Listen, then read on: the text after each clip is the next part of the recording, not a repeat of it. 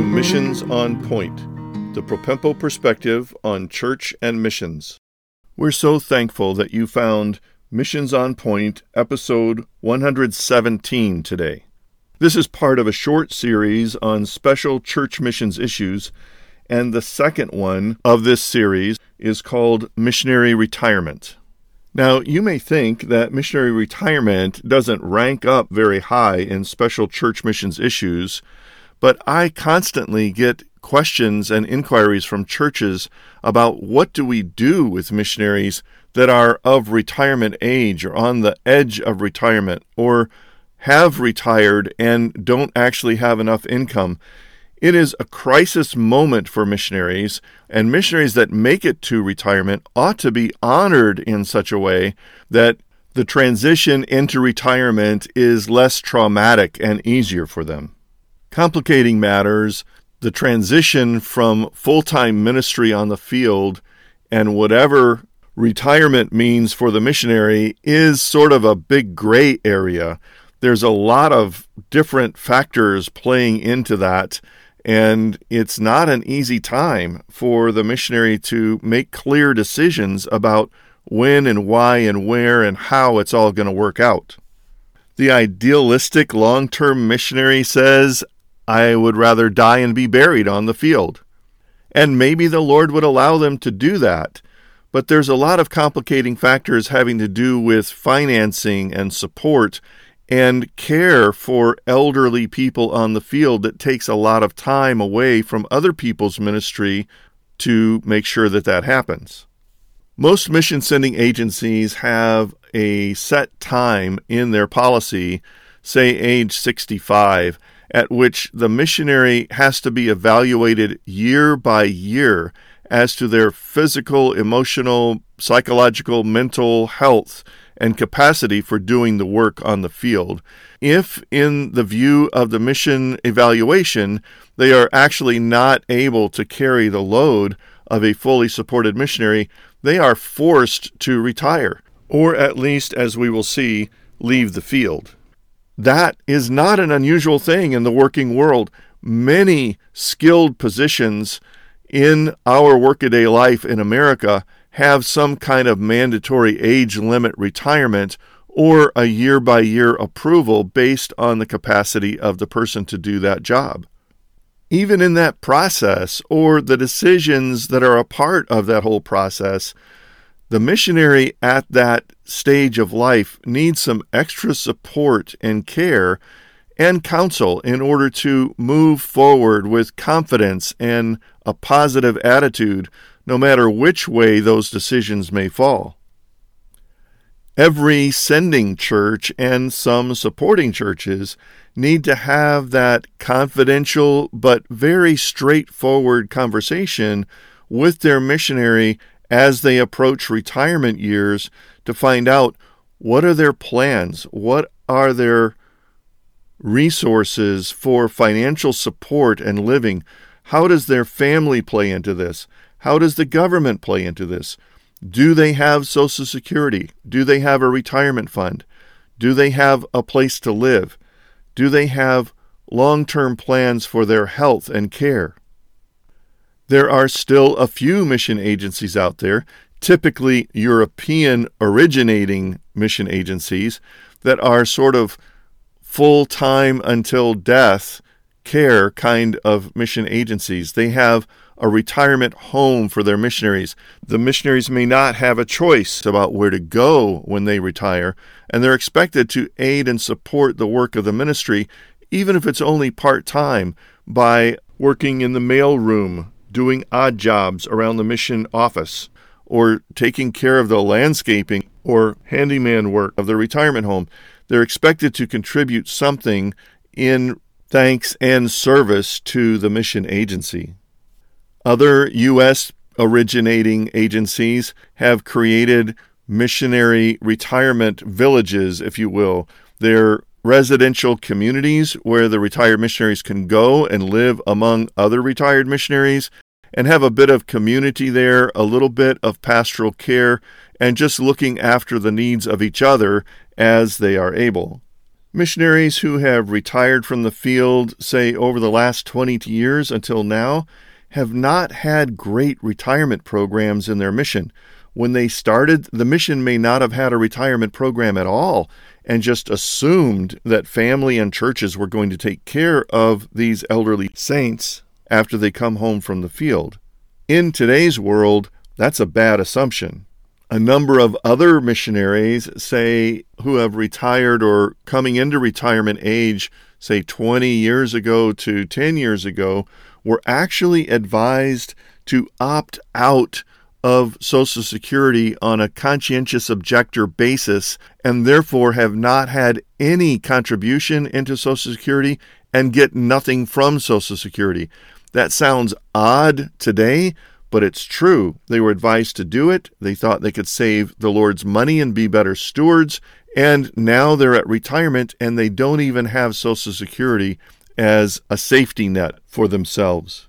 Having that conversation with the missionaries who are approaching or are entering retirement is very important to uncover these facts and find out exactly where they are and how they intend to support themselves in their twilight years, sometimes already having poor health issues as part of the package.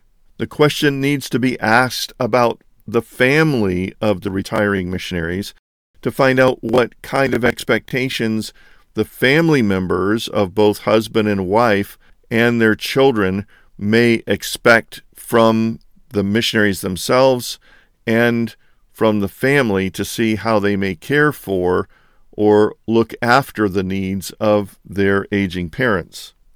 Again, in today's world, it's very likely that children and the families of children of these retiring missionaries may be scattered all over the place and not have a central location, and they have some hard decisions to make about how to take care of retiring mom and dad. I remember getting a call from a pastor, kind of frantic, from their small church. They had supported a missionary for 20 years. Now he was home, and he was not in good health. He had cancer. He had no Social Security. He had no medical insurance, and his family were incapable of taking care of them. What are we going to do with his situation? How can we love and care for him in a wise way? It is something of a pattern of missionaries that have retired over the last, say, 25 years or so until more recent times, that the retiring missionaries were completely unaware of the financial concerns and amount of finances that might take to take care of themselves in retirement. They went to the field, raised minimum funds, played very close with finances throughout their entire ministry career, did not live very high in affluence, and now they come home as greatly respected missionaries, but with no resources to actually enter into this final stage of life. It's something of a tragedy. Therefore, we must, as churches, ask these questions of our missionaries before they get close to retirement age so that we don't have surprises and we can help them build proper expectations themselves. So far, we've primarily talked about financial resources, but there is a lot of things going on when a missionary retires from the field after spending 25, 30, 40, even more than that years on the field. They're coming into cultural whiplash in the home side. In the past, they've made visits on furlough or home assignment, and they visited, and they've been amazed by the increases in technology and the speed of travel and the expectations of church members that are not so interested in missions. And now they come back and they're expected to settle in this strange cultural environment that they have not really imbibed and taken in as for themselves over the years. The complexity and costs of medical care are staggering to them, having to find the basic necessities and services that they need for living, for their car, for their housing, for shopping, for all kinds of things that they can do online that they may not have been aware of very much in all of their career. They actually need some training or orientation, or perhaps someone to come alongside them and hold their hand and guide them through these things to kind of get their feet on the ground and have a basic understanding of life in these United States as it is now. Their mission agency is highly unlikely to be prepared to provide that kind of service. Then you have this gray area that I talked about. There are stages at which the missionary may retire, and it's complicated by the whole support phenomena. So when a missionary has support from a faith-supported mission agency or through a faith-supported mission agency, they don't want to go cold turkey onto having no support whatsoever. Usually, the mission agency makes some arrangement, if the missionary has capability to do so, to be, say, a regional representative for the mission, or do some particular office work for the mission, or use their skills, personal or ministry skills, to help the missions advance in some way, thereby still get some support. Their support may be reduced to half or even a third of what it was on the field, but they're getting some kind of financial remuneration for services provided to the mission agency and the home office by doing some bits of work for them along the way, usually with much lower expectations than, say, a full-time person doing the same kind of job. From the church's point of view, the missionary says, yes, we still need support. From the retirement point of view, maybe not. It depends on what they're actually doing and if the church wants to continue to support that. Certainly it is cause for reevaluation and perhaps reduction of some support without eliminating support entirely, just to honor and respect their long-term service and their continuing service, even in a part-time way as a retiree.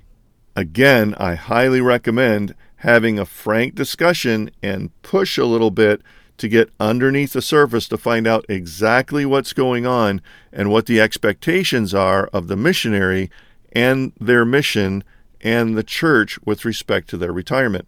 Many mission committees or missions teams have a policy that basically say once the missionary comes off the field, we will automatically reduce their support down to, say, a third of what it was for some period of time for reintegration into life in America, and then reduce it to nothing when that period of time has expired.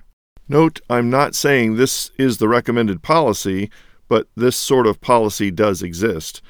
I think every missionary relationship with their sending church should be on a case-by-case basis. Letting the missionary know that policy is of great service to them to have right expectations about their relationship with the church. If the church is the sending church, the church may be more involved even in finding housing and transportation and things like that to get them set up in their new life in the U.S. Probably the biggest hole in the shepherding care of these missionaries is those conversations never happen. The church never talks to the missionary about it. The missionary never talks to the church about it. The families of the missionaries never talk to their parents about it, and their parents never talk to their kids about the details of it. All of these parties should know what's going on long before it happens, and it requires that these uncomfortable but penetrating and needed conversations should take place. Strangely, this episode of Missions on Point will probably spark a small avalanche of these conversations taking place across the lives of all the listening missionaries, mission leaders, church leaders, and families of missionaries that are learning that this is something that they should talk about. Let's keep the tone warm and loving, and it will be most welcomed for the good of our missionaries who have served the Lord for so long on the field.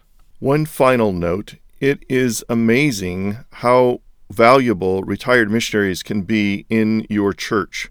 They are used to serving, they are wise, they have ministry experience, They often are great at being understanding shepherds and certainly could be valuable on your missions team to help shepherd some missionary candidates through the process to get to the field. Please consider using them well in your local church. Thanks for joining us today on Missions on Point, the Propempo perspective on church and missions. I trust that you'll find more help and resources on the website propempo.com. Please prayerfully consider supporting this ministry. Now to God be glory in the church and in Christ Jesus forever and ever. Amen.